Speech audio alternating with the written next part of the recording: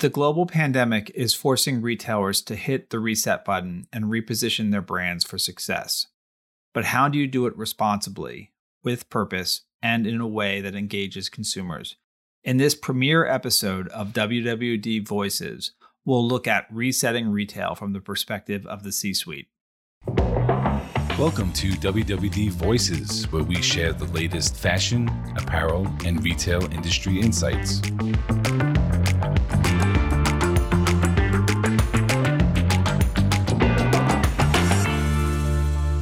Welcome to WWD Voices. I'm Arthur Zachowitz, Executive Editor of WWD, and today, as part of Retail's Responsible Reset series with Accenture, we'll be featuring Jill Standish of Accenture as our guest host.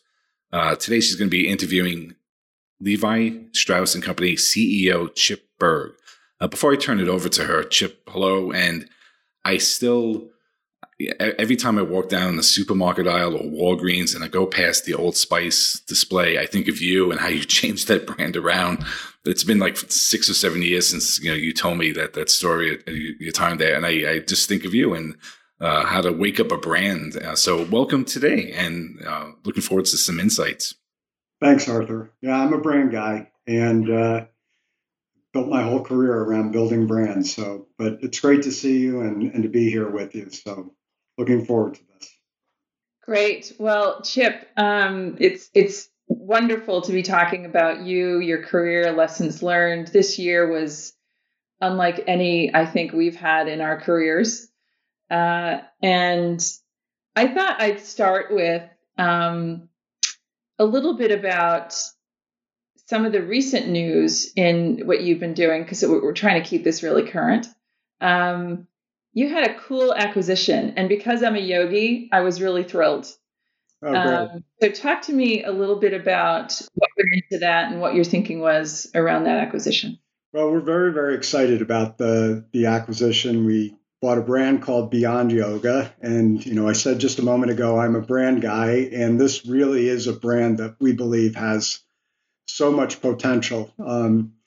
It's the first acquisition. I've now been CEO here at Levi's for 10 years, believe it or not. And it's the first acquisition that we've done since I've been here.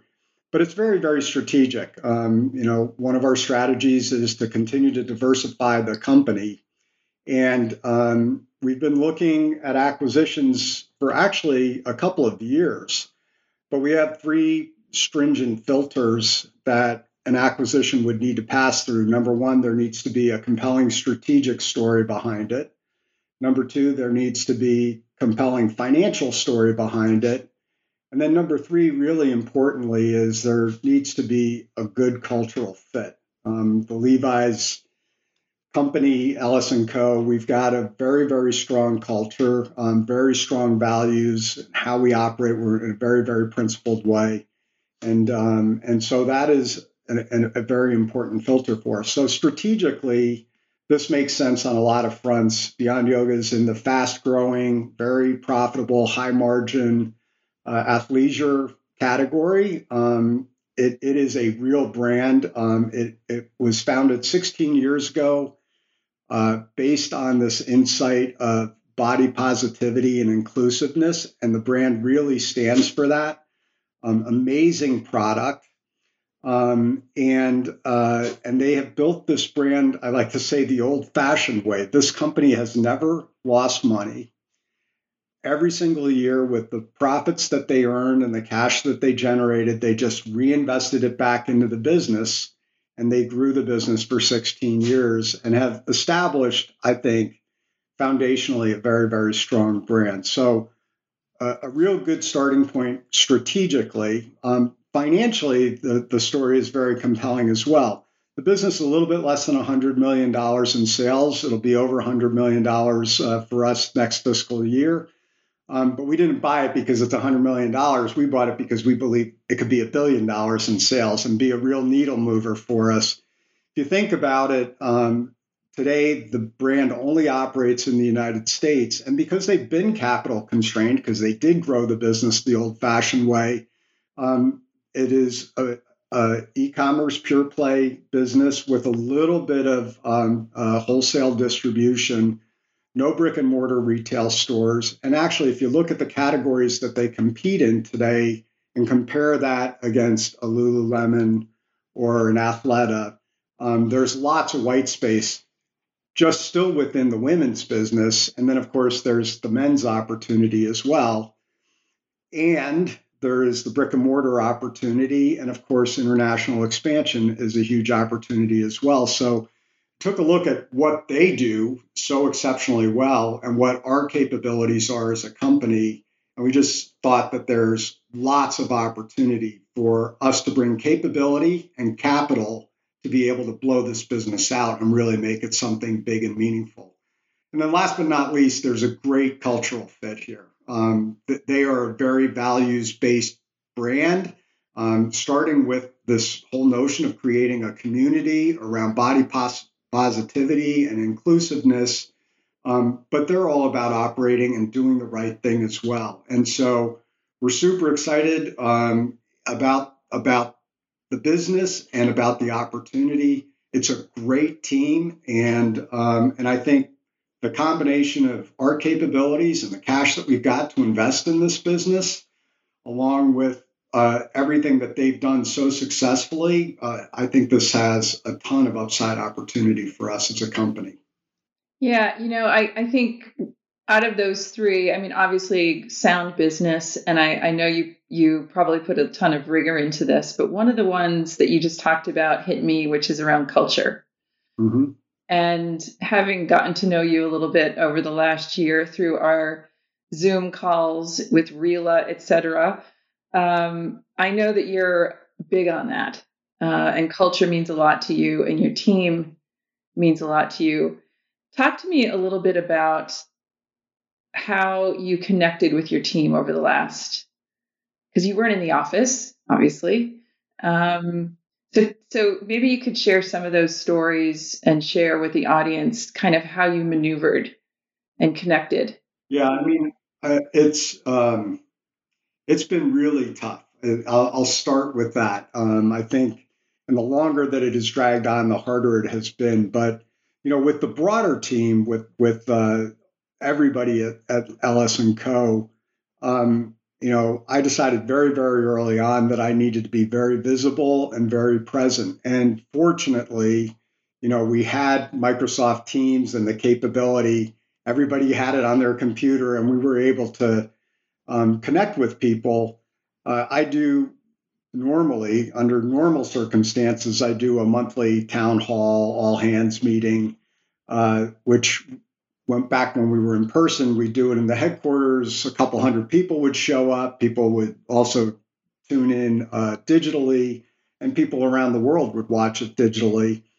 And I did that about once a month or so. And we actually call it chips and beer. Cute, right? But we would actually serve beer. We'd do it late in an afternoon, serve beer and have some chips and stuff.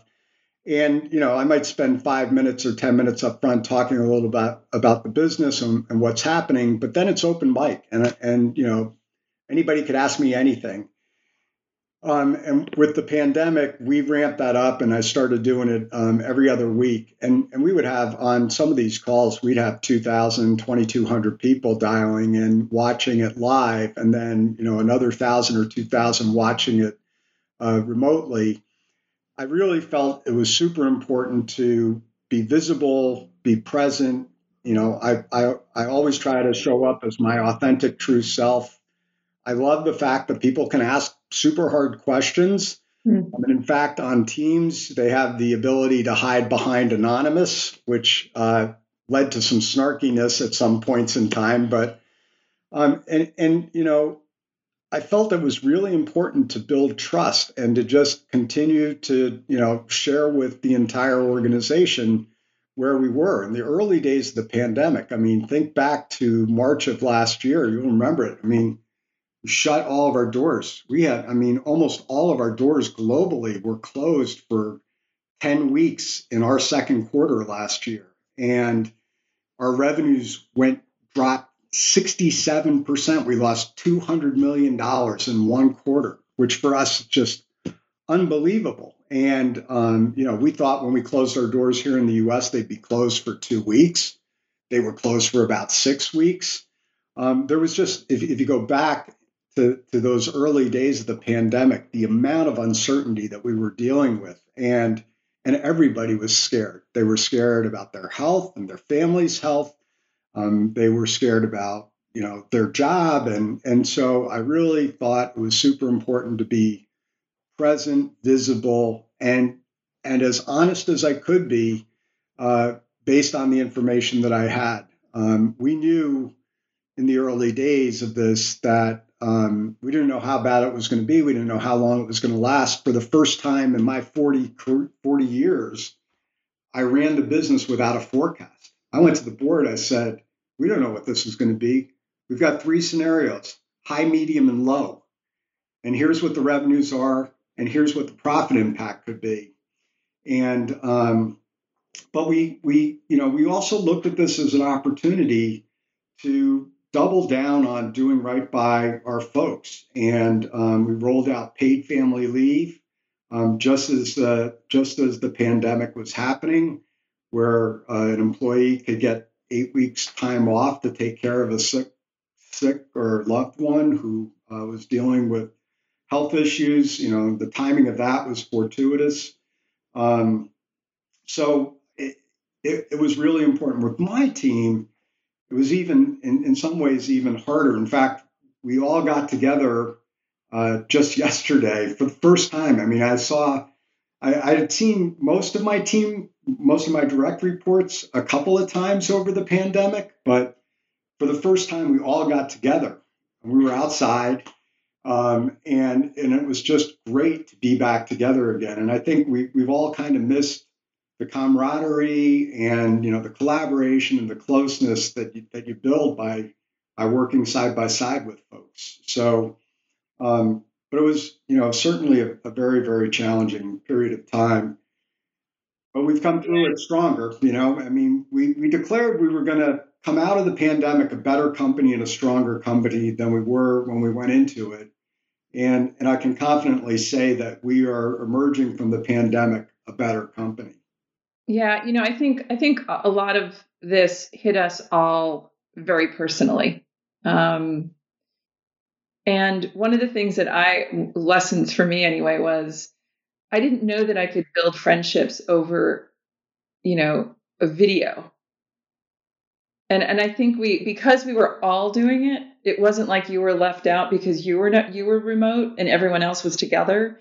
It was almost like this common thing. We were all remote. We were all in our little box on a screen, There were definitely some positives out of it. Yeah. I think, you and I got to know each other really well because of the pandemic, because we were able to Zoom with each other, on a monthly kind of basis. And I had more closer connections with CEOs during the pandemic because we were all flying blind and everybody was trying to kind of compare with everybody else. Like, what are you doing? What are you doing about vaccinations? What are you doing about masking in your stores?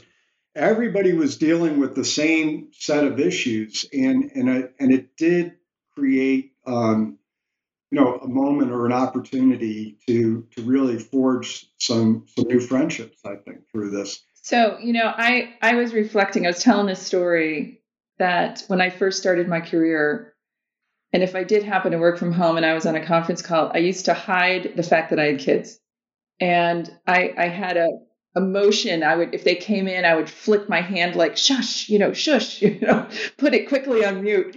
And now it seems like I'm introducing them to the people on Zoom. I am, on Teams. I am introducing them to my husband. So Zooming into everyone's homes has really been fun. So talk to me a little bit about that experience for you. Definitely true. My dog just barked too, because he's up here in the study with me right now. I would say I became a much more empathetic leader through all of this because I got to see people in their full lives, right? You're Zooming into people's living rooms, sometimes into their bedrooms. You're seeing the kids and the dog and the cat. And in the early days of the pandemic, when the kids were doing school remotely, I developed a real sense, and my own daughter was Zooming to school remotely too.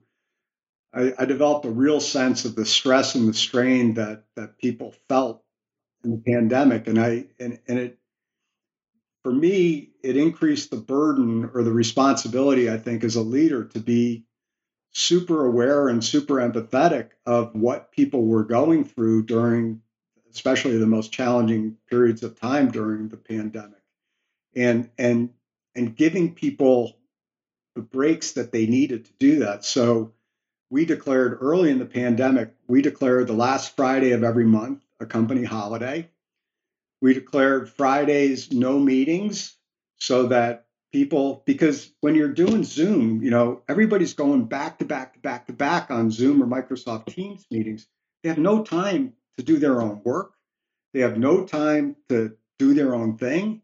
And so we declared these every Friday, no meeting Fridays. We did the last Fridays of the month off, really just out of concern for people's mental health and well-being. And I sensed that, in a lot of the calls that I was doing, and just kind of feeling what people were dealing with, and to some extent still are, with still a lot of the uncertainty and fear around COVID. Yeah, there is that word empathy is probably the best word that you used. I mean, you just felt like you started to feel some of the tension that was going on in these people's lives. I'm going to switch it up a little bit here and talk, because I know this is a passion of yours as well, since I know a little bit about you, which is retaining talent and upskilling talent. And we talk a lot about data literacy and how technology is creeping into everything that we do. And that's a big culture shift for a lot of firms. And so talk to me about you have a really cool story here around what you did internally around upskilling. Yeah. So, we have declared strategically that we are going to digitally transform LS&Co. as part of our next 10-year plan. And we've been investing pretty aggressively in machine learning, data science, and building up our digital capabilities. And a lot of our CapEx is going into this. It's basically going into digitizing the company and building brick and mortar stores. And we're building those brick and mortar stores to be real, true omni-channel capable. But in the area of data science and just overall data literacy, one of the cool things that we're doing is we launched a AI boot camp, so machine learning boot camp. And the backstory on this really is quite simple. When we launched into this, I hired a head of strategy and data analytics and AI, Dr. Katya Walsh, and she reports to me, and she's an expert, and she's brilliant at this, at data science. And to build up our AI capability, and we went out and hired a bunch of data scientists. Well, there aren't many in apparel because nobody else is doing this at this point. And so, we were hiring data scientists from tech and other industries, and apparel and retail is different. And in a conversation with Katya, I was like, we should identify people internally who we think have the skill sets to do this, because then you could blend people who have experience in apparel and in retail at Levi's, get them trained to be data scientists, and we could match them with true data scientists who have been doing it for a career. And that could be a very, very powerful combination. So she went out and developed this program with an outside supplier. It is an 8-week-long boot camp where the candidates go through. It is a full-time, full-on, kind of 24/7 job, because we're doing it with global cohorts. And after 8 weeks, they know how to write algorithms, and they are bona fide data scientists. Now, not quite at the same level as a 4-year degree from UC Berkeley, but they've got the basic skill sets to perform a data science role inside our company. And so we launched this about 9 months ago, our first cohort. And in the first cohort, We were going to do 30 people. We had 360 people internally apply for this. And it was a real rigorous process where Katya and a couple of other folks vetted each individual. And we were looking for, their passion around quantitative skills, but also perseverance, because we knew this course was going to be tough. So would they be able to get through it? Would they get through the tough grind that was ahead of them? And just overall, we wanted a good mix of diverse candidates from lots of different functions. 43 people went through it. All 43 graduated. 10 immediately went into a data science role. The other 33, though, go back to their day jobs, if you will, with this new skill set and an expectation that they're going to be able to apply it. And that's awesome, because now they're accessing data and able to do this on their own. The other critical piece of it is they're part of the culture change and helping me change the culture to embrace data and data science. So it was so successful, we decided to do another cohort, which just started about a week ago, a little bit more than a week ago. Again, we had over 300 people apply. Many people rolled over from the first term if they didn't get accepted the first time. This time we're putting 60 people through. So in 1 year, we will have trained over 100 people as bona fide data scientists. We're going to continue to invest in building up our data science capability. And some of these folks are going to go into data science roles. So, and the rest will be change agents for digitizing this company. So super excited about it. And I actually sat through at the graduation ceremony, if you will. A bunch of them presented the work that they did. They all had individual projects to go do, and I was just blown away by how they were able to take their own understanding of the company, identify a particular opportunity where they could really leverage data science, and come up with a solution. It was inspiring. Chip, yeah. You mentioned culture a couple of times, right? And Jill, I like when you said about the empathy. That's another important word, and they kind of fit together. But Chip, didn't you say once? I think you told me that culture eats strategy for lunch. I think that's my quote, though, Arthur. But I have said that before. But so how does that work? How do you you have an acquisition? You said the integration of the culture was fine. Here you're transforming internally by keeping people, retaining them, training them. So what role does, how does the culture evolve? Yeah, well, the culture does need to evolve. I mean, we're not perfect, to be clear. And we have a tendency sometimes to take on more work than we should. We're not great at prioritizing. So there are some cultural aspects where we need to get better, just to be clear. But we do have a very strong culture. Our values are very, very strong. There's a lot of positives to our culture, but culture does eat strategy, and because culture at the end of the day drives execution too. And execution is really the only thing that a consumer ever sees, is what we execute in our stores, in our customers' stores, whatever. And so how we work together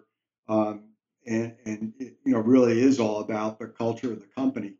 As we go through this digital transformation, though, as you can imagine, there's resistance in some pockets. It's a massive change to take on. And anytime you're trying to drive change, meaningful change, there's going to be resistance. And so part of what the AI Bootcamp is all about is just building a flywheel effect of positivity around the impact that data science and digitization can have in our business overall. It's, first of all, there's a war on talent. For sure. I mean, there is so many open roles right now that I see in the industry. A lot of people didn't come back. There's a lot of burnout. People decided, I'm going to make a career shift. I mean, you see it, I'm sure. Absolutely. And yet you're doing something here that is, you're investing in your people. Mm-hmm. And they're going to have loyalty back to you and to what you've done. And I also think you're removing fear. I think, I didn't grow up like you. I didn't grow up with the type of data output that exists today. I didn't grow up with social media. Yeah. And yet And so there's this almost inherent like, oh my gosh, am I not relevant? Am I missing something? And so at Accenture, we had to go through TQ training, which is technical quotient. So every leader had to go through it. And you're doing kind of similar things with your team, which I think is fantastic. Yeah, we're trying to develop digital training for everybody so that people aren't as afraid of it. But if you think about it, the apparel industry in so many ways operates today the way that it did 50 years ago. I mean, there's the whole market week concept where we bring in suitcases full of sales samples, right? And yet we probably all designed a car on an iPad and ordered a car on an iPad. You know, we can do things on an iPad today that we weren't able to do. And yet we're still making sales samples for market week. And we should be selling off of iPads. Everything should be digitized at this point. And it'll take time out, it'll cut costs, it'll shorten time to market for everybody, and it'll be a win-win-win for everyone. So there's lots of opportunity here. You know, I think we're all talking about ESG, and what you're just describing affects the E for sure, because we're going to be eliminating waste. We're going to be operating so much smarter. It's also the S with your people and the culture. And, you know, we can get into G, and I know you're doing a lot of things around G too. But I think the point here is this is the future, being a responsible business and a responsible company, Chip. And I just look up to you and what you're doing, which is fantastic. Yeah, it is. So I have one kind of fun question for you.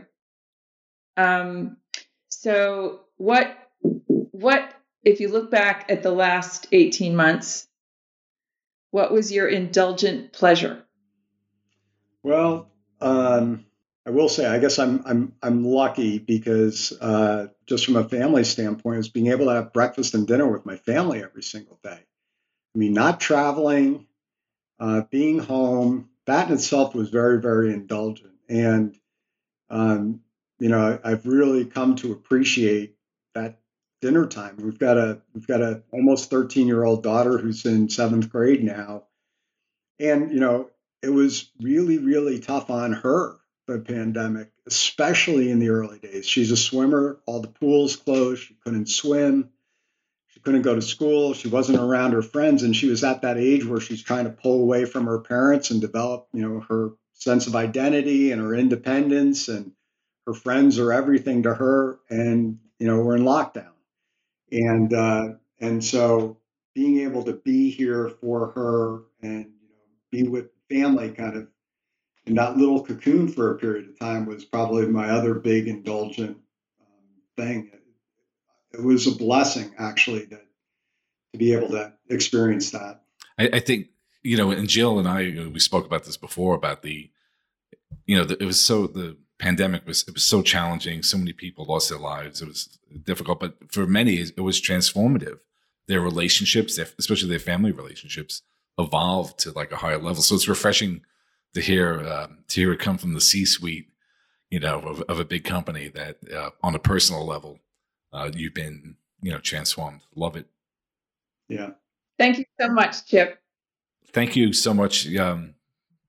Amazing conversation. Yeah, it's awesome. And Jill, we're going to have you back on for additional episodes. Listeners, thank you so much for tuning in today. We're going to have more episodes as part of the series, which is a Responsible Reset series with Accenture. So thank you all. Ready, reset, grow. Accenture helps retailers around the globe embrace change to seize the future. Learn about the 5 imperatives of retail's responsible reset and how leading retailers are partnering with Accenture at accenture.com/retail.